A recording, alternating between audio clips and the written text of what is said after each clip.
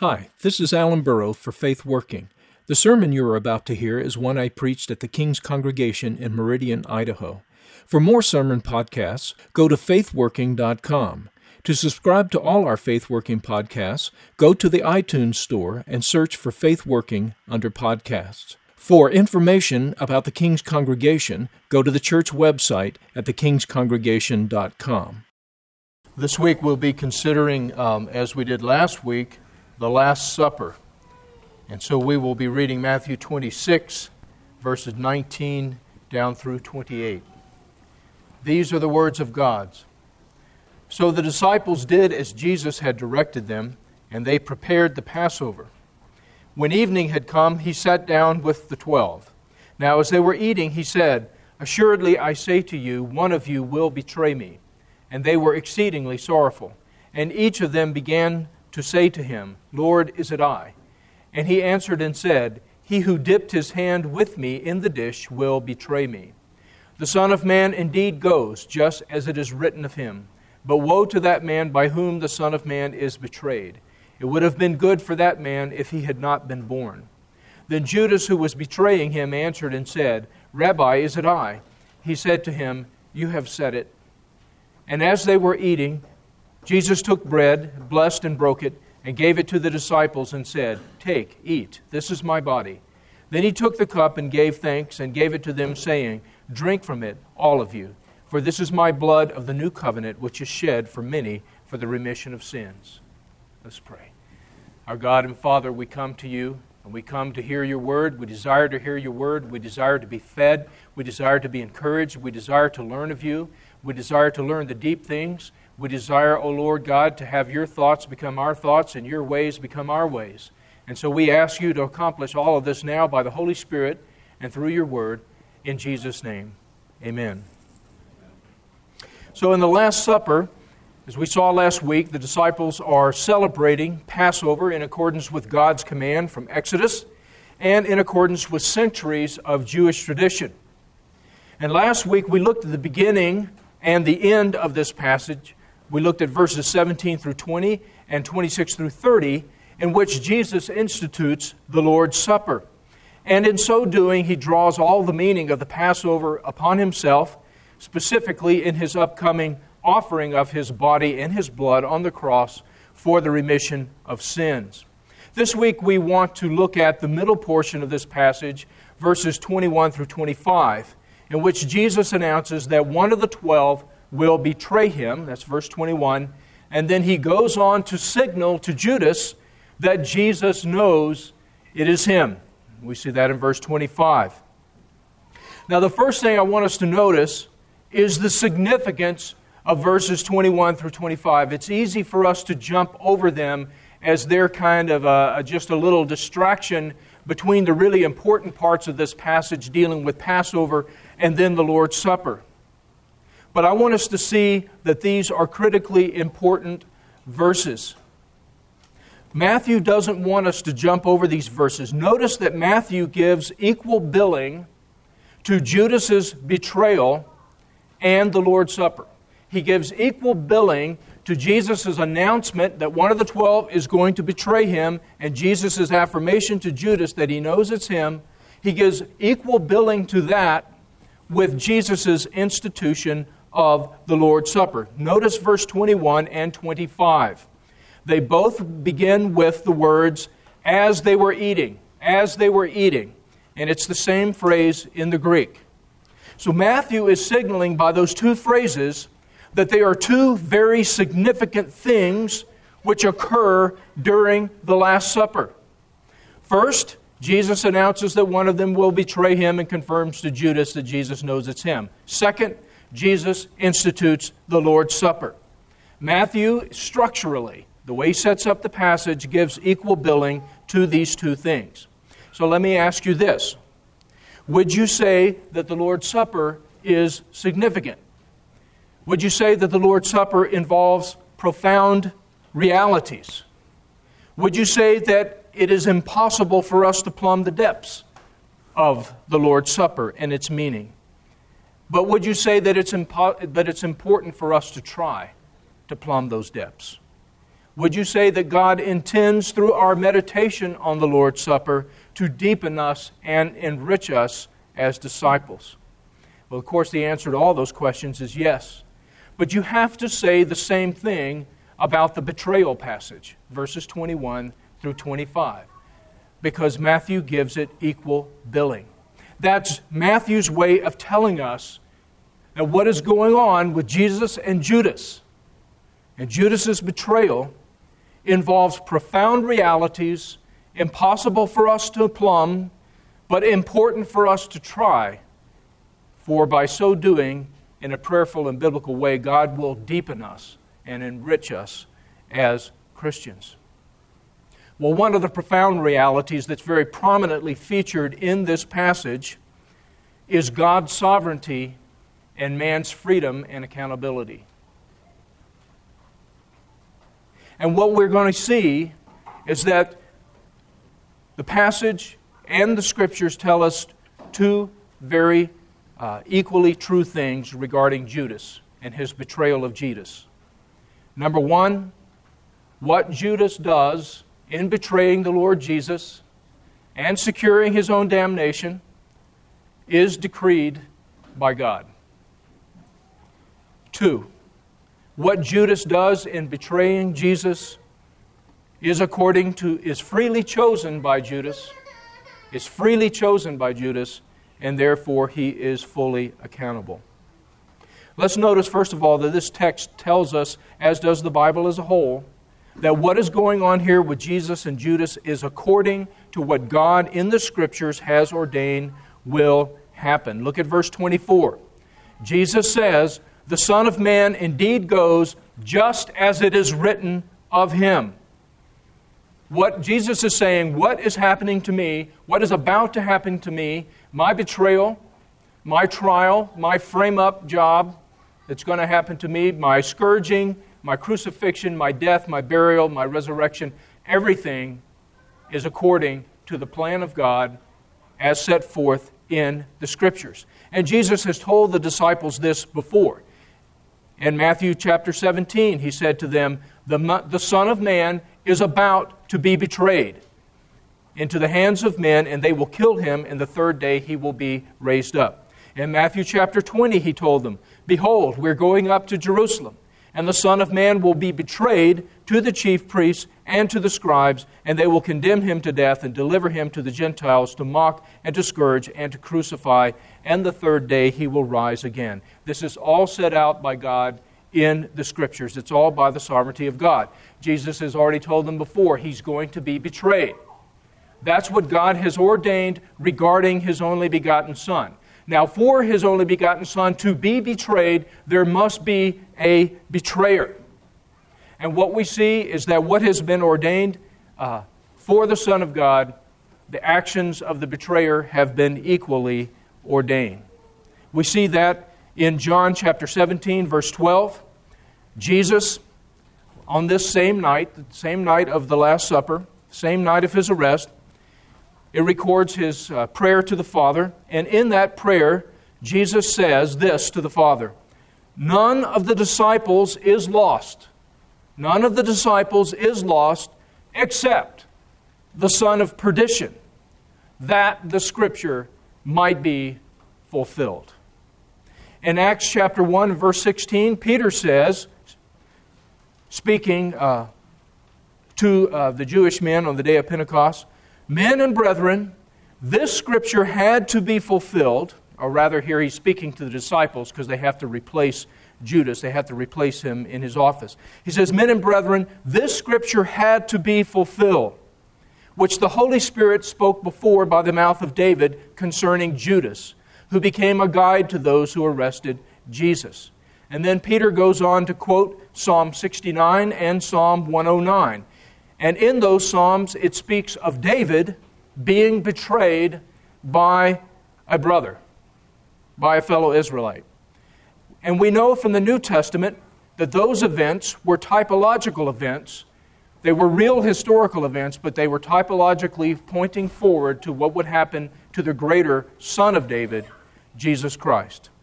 So both Jesus' crucifixion and Judas' betrayal of Jesus to bring about his crucifixion are according to God's sovereign plan as indicated in Scripture. Peter sums all of this up in Acts chapter 4, verses 27 and 28. Praying to God, Peter says, "Truly, against your holy servant Jesus, whom you anointed, both Herod and Pontius Pilate, with the Gentiles and the people of Israel, were gathered together." Okay? Everybody has come together against Jesus. All these people have come together against Jesus. He says they were gathered together to do whatever your hand and your purpose determined before to be done. In other words, what will happen with Jesus and Judas, as well as Herod and Pilate, and the Gentiles and the people of Israel, is according to the sovereign decree of God, who, as Paul tells us in Ephesians chapter 1, verse 11, works all things according to the counsel of His own will. So this is not a matter of God looking ahead down through the corridors of time and seeing what is going to happen and then decreeing it meaninglessly.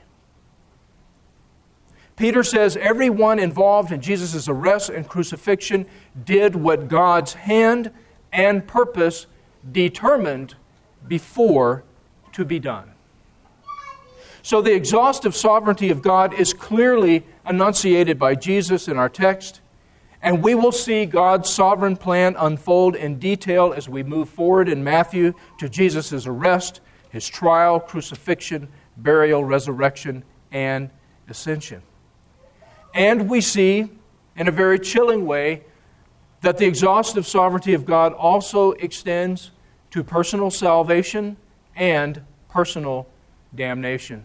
In verse 24, Jesus says, "Woe to that man by whom the Son of Man is betrayed."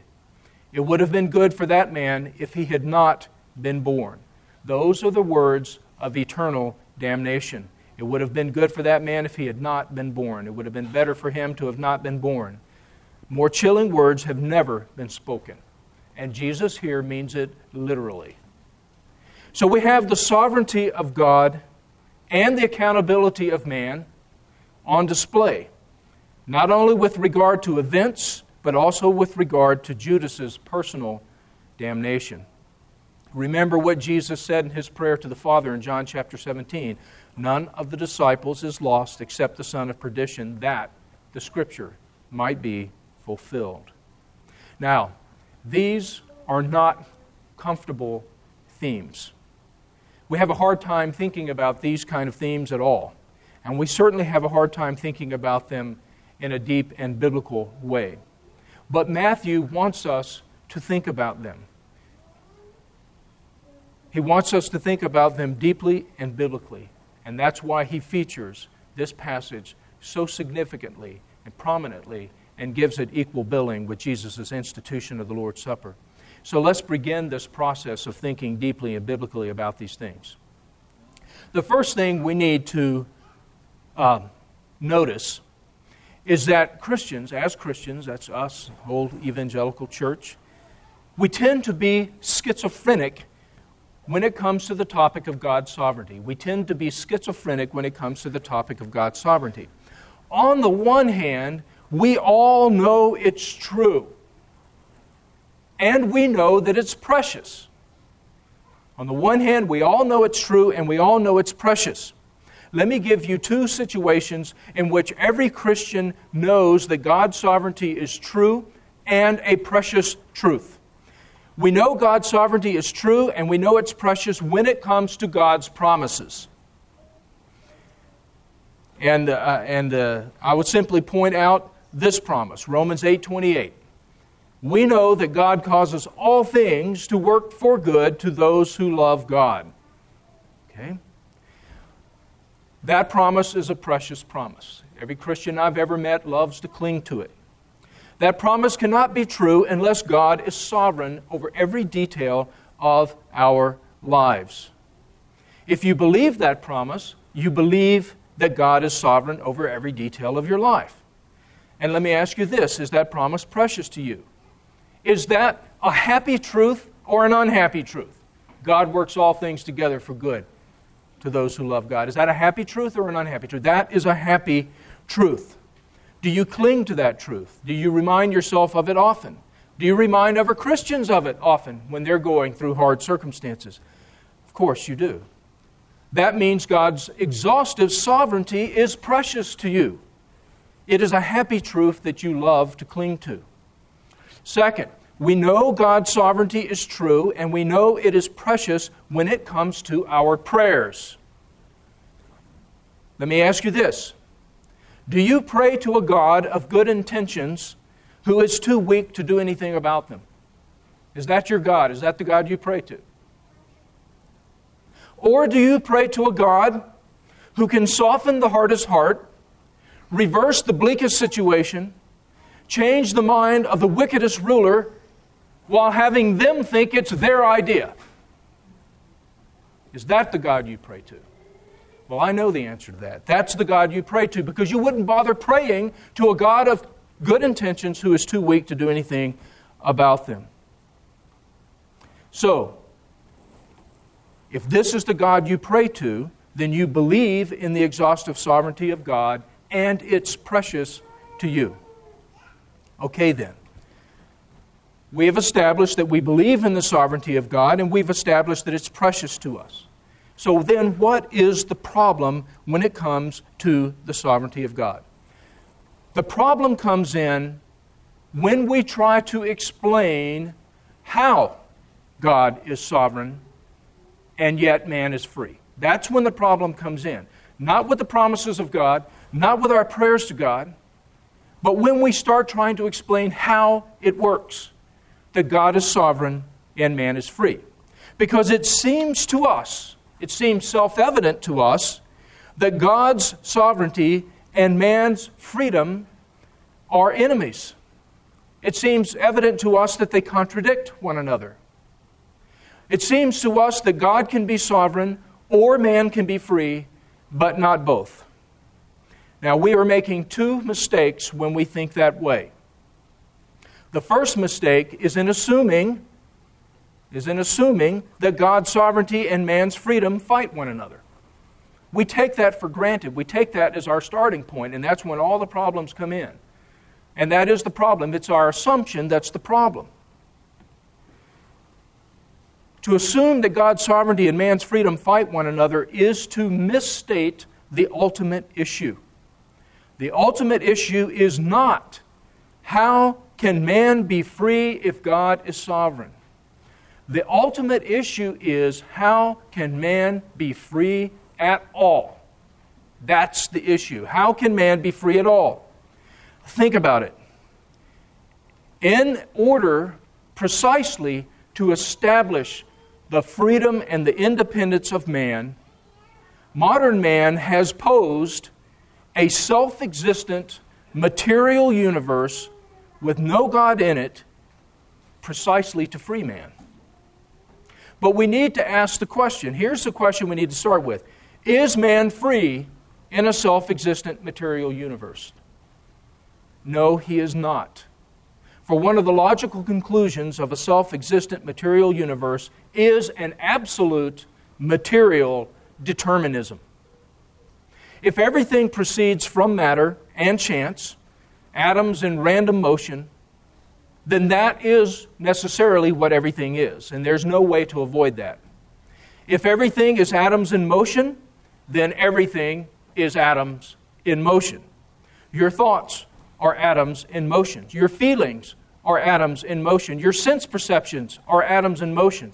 Your ideas of truth and falsity are atoms in motion. Your ideas of right and wrong are just atoms in motion. And your decisions are just atoms in motion. The late Princeton philosopher Richard Rorty said that the very notion of objective truth is un-Darwinian. The very notion of objective truth is un-Darwinian. In other words, if you grant the universe that Darwin poses, which is a self-existent material universe, then there is no such thing as objective truth. He went on to say that all of our knowledge and beliefs are as much products of chance as are tectonic plates and mutated viruses. He said the whole idea of objective truth is left over from the belief that there is a God who created the world and who has written His own language into the world. Now see, he's consistent. He understands the logical conclusion of a self-existent material universe, and he understands there is no way of avoiding it, and at least Rorty had the honesty and the courage to just say it.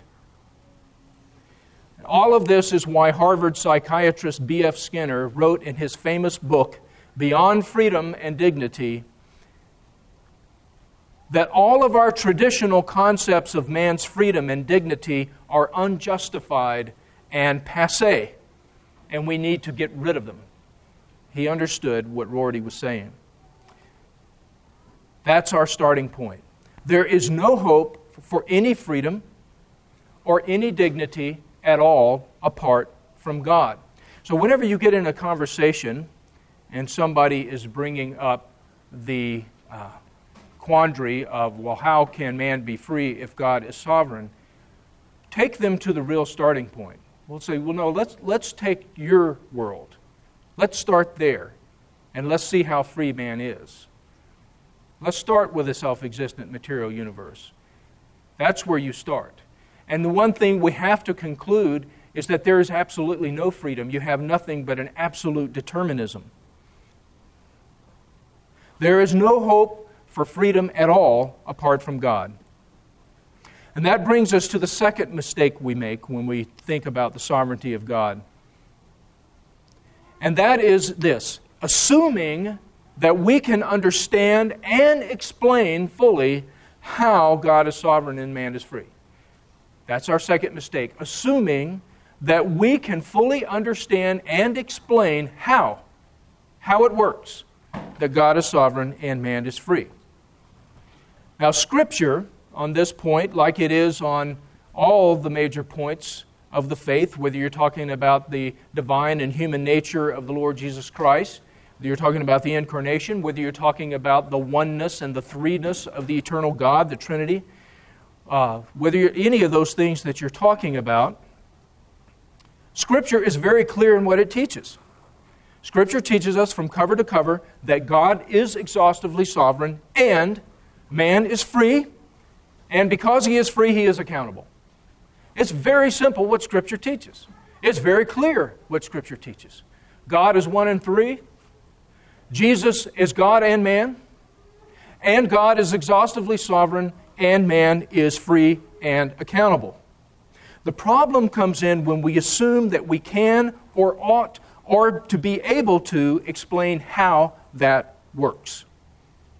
We are uncomfortable that there is a major Bible truth that we cannot fully explain.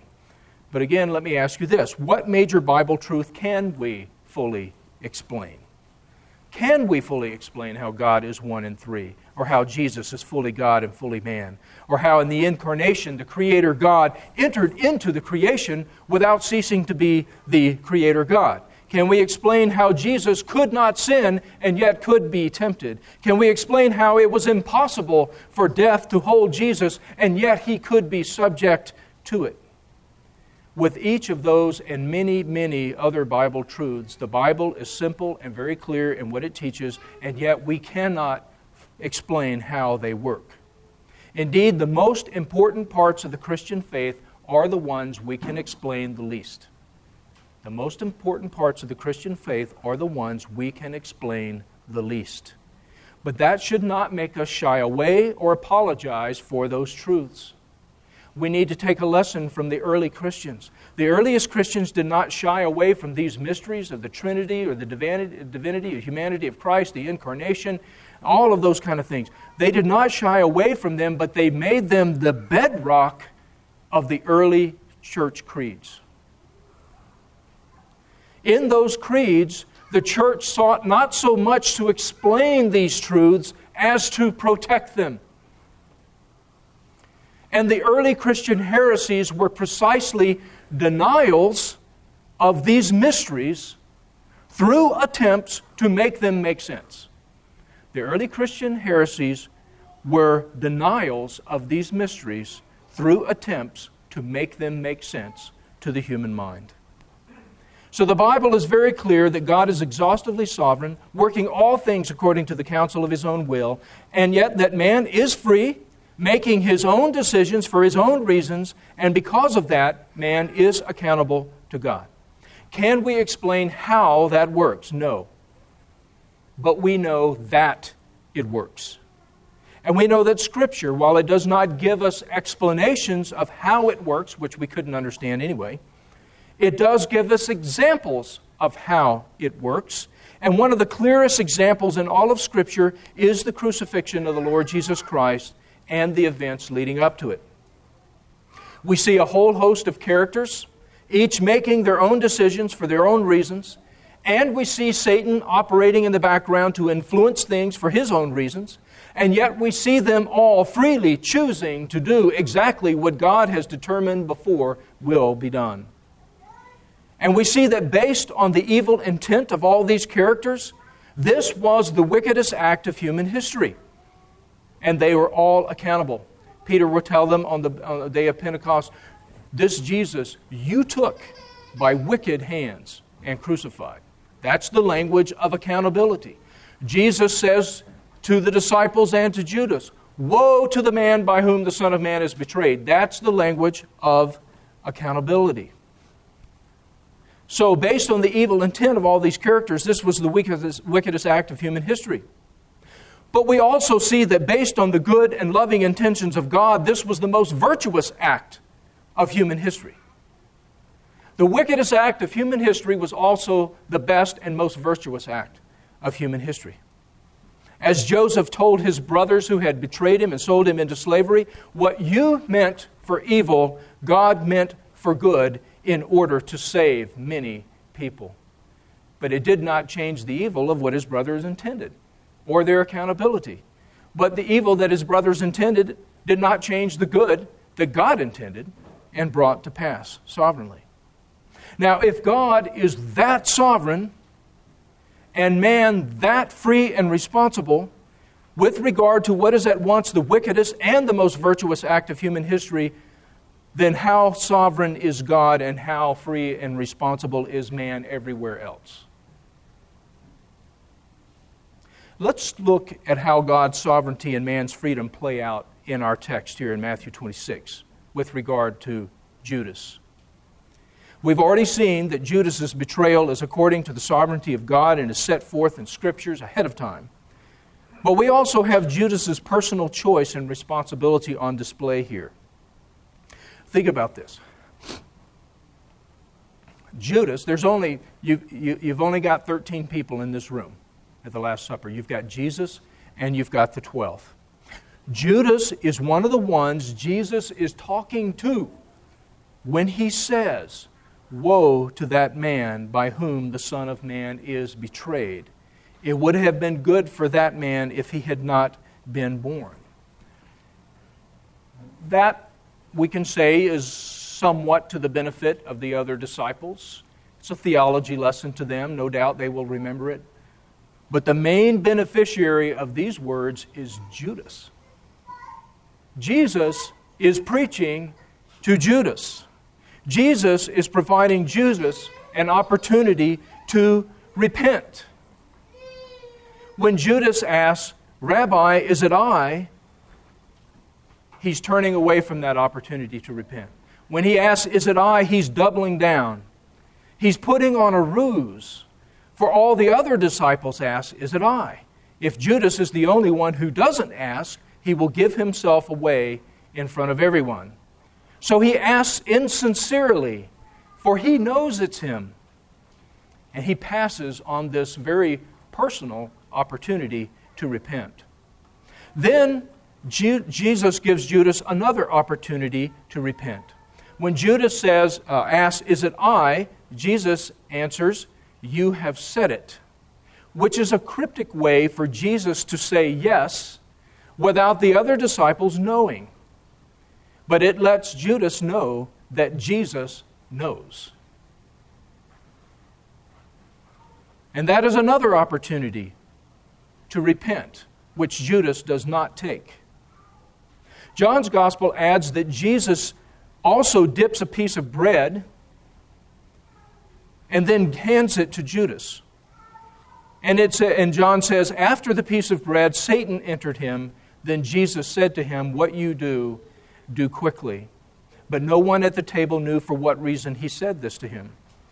Now, for the head of the table to dip a piece of bread and then hand it to a guest was a very unusual thing. It was a very special gesture. It would have been taken by everyone present as a token of honor. This was a very personal gesture from Jesus to Judas. It is another very, very personal opportunity for Judas to repent, which Judas does not take. John goes on to say that after the piece of bread, Satan entered into Judas, and Jesus says, what you do, do quickly. Now, Satan entering Judas does not mean that Judas was possessed and his will was overborne by Satan. What it means is that Satan was influencing Judas to betray Jesus, and Judas was embracing the idea as his own. Luke records that Satan had already entered Judas back when he first approached the chief priests and scribes about betraying Jesus. This doesn't mean that Judas isn't doing his own thinking and making his own decisions for his own reasons.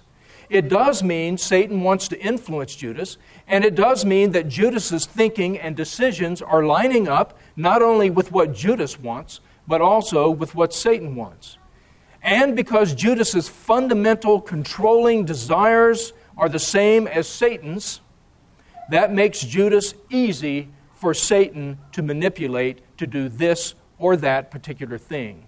He doesn't need to overbear Judas's will in the least. All he needs to do is to point out an avenue or an opportunity. In 2 Timothy chapter 2, Paul talks to Timothy about witnessing to unbelievers, and he tells them that you have to, in gentleness and humility, correct those in opposition, because he says, here's the situation with unbelievers. When you're witnessing, you're hoping that God is going to grant them repentance so that they may know the truth, that they may come to their senses and escape the snare of the devil, having been taken captive by him to do his will. Now, that does not mean that they don't have a will. Notice what he says, that God will grant them repentance. That means the unbeliever has their own decisions and their own thoughts and their own will to repent of. That means they're accountable. That means they're free. But at the same time, they're taken captive by Satan. Because the fundamental desires, the lust, the envy, the resentfulness, the selfish ambition, the pride, the self-exaltation, the violence, the murder that they feel toward other people, all of that syncs up perfectly with what drives Satan. The antipathy toward God, not wanting God in their life, not want God telling them what to do, feeling like they know more about their own happiness than God does. All of those things line up perfectly with Satan, which makes unbelievers extremely easy for Satan to manipulate. So Judas is accomplishing his own will. He is also accomplishing Satan's will, whether Judas knows it or not. And Judas, as we see, turned away from two very personal appeals from Jesus and opportunities to repent. He decides again and again to harden himself against these appeals and to maintain his intent to betray Jesus to the rulers so they can arrest him. Even when he knows, with Jesus looking at him, that Jesus knows what he is doing. And Judas will put a cherry on top of all of it when he greets Jesus with a kiss to signal to the officers to arrest him. And Jesus will say, Judas, are you betraying the Son of Man with a kiss? With a kiss? In other words, Jesus will make a very personal remark to call attention to the very personal level of Judas's betrayal. And that brings us to the end of the road for Judas Iscariot, which is damnation. As Jesus told Judas, the Son of Man indeed goes. The Son of Man indeed goes, just as it is written of him. But woe to that man by whom the Son of Man is betrayed. It would have been good for him if he had not been born. Damnation, consignment to hell for eternity, which is what Jesus is talking about there. That's another thing we have trouble thinking about biblically. And we tend to be schizophrenic about it too. On the one hand, all people, Christians and non-Christians alike, we like to believe that our choices are significant. We even like to say that choices have consequences. Because that's simply a way of saying that we're free. And everybody wants to be free. But on the other hand, we are averse to the idea of a final judgment, an ultimate reckoning of responsibility. And we are especially averse, or as evangelicals, embarrassed, at the idea of hell. Here's the irony. It is hell that supports our freedom. It is the existence of hell, the reality of a final consequence for a lifetime of decisions, the reality that a person really can choose to be apart from God over a lifetime and have God honor it in eternity, that gives each decision of our lifetimes consequence and therefore meaning. To say that there is no final reckoning of responsibility for a lifetime of decisions is to say that decisions do not matter. And if decisions do not matter, what has happened to our freedom? The ultimate futility is being able to decide anything and yet have nothing matter. That's like being imprisoned inside an endless maze. Endless choices, and none of them matter. Better to have no choices at all than endless choices without significance or meaning. In conclusion, God's sovereignty and eternal judgment are not enemies of man's freedom and dignity. Without them, man has no freedom or dignity. So what do we do with these truths today? How do we apply them this week? I want to give you several things to think about. Number one, God's sovereignty is something to be embraced, not puzzled over. God's sovereignty is something to be embraced, not puzzled over. Do not think, as Paul quotes in Romans 3, how can I be condemned for who resists God's will? Paul says their condemnation is just. In other words, you don't understand anything about God's sovereignty if that's the way you think. Do not think when you're tempted that you're being tempted by God. God's sovereign, I'm being tempted, He must want me to sin. James tells us, let no one say when he's tempted, I'm tempted by God. God cannot be tempted by evil, nor does He Himself tempt anyone.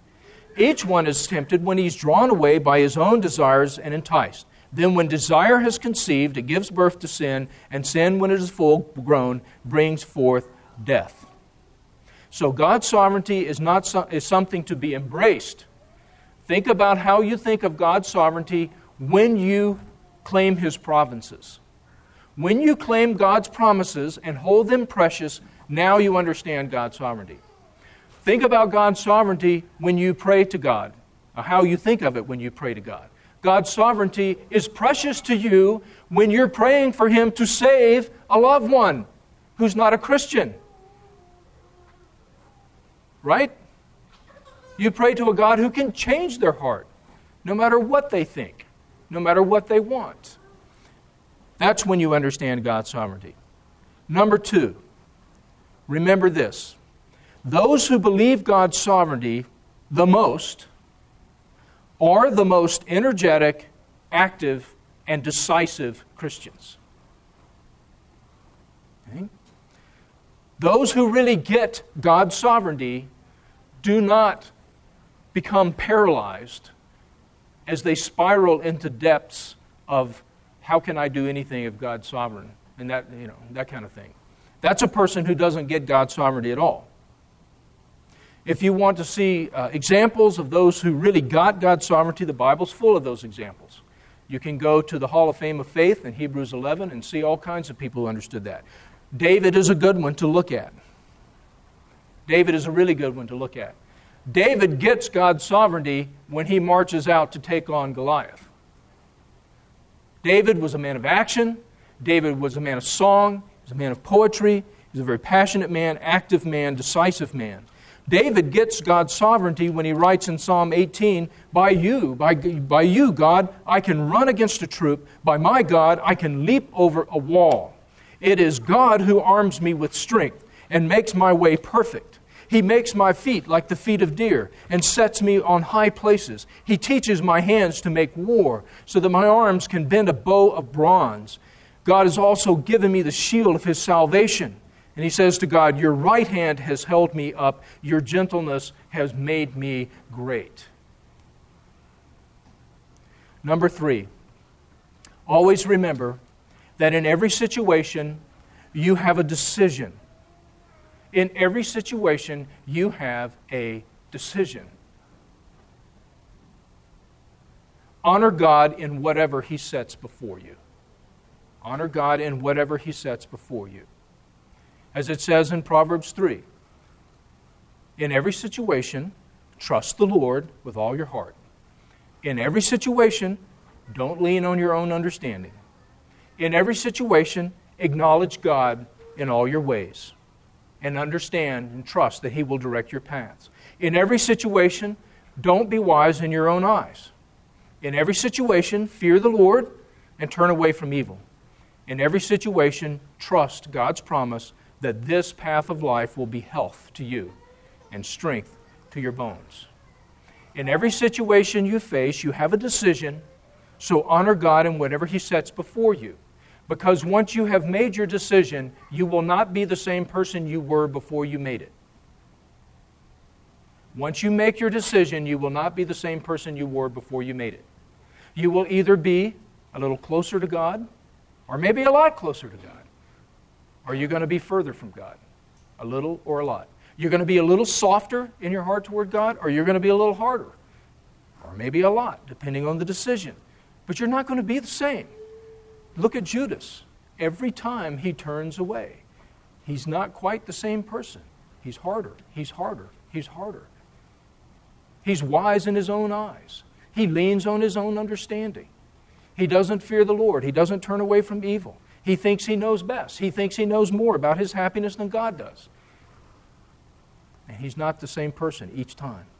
So I commend these things to you. I commend to you the exhaustive sovereignty of God as a precious truth for you to cling to and for it to free you and to make you energetic and decisive, but all according to the will of God. In the name of the Father, the Son, and the Holy Spirit. Amen.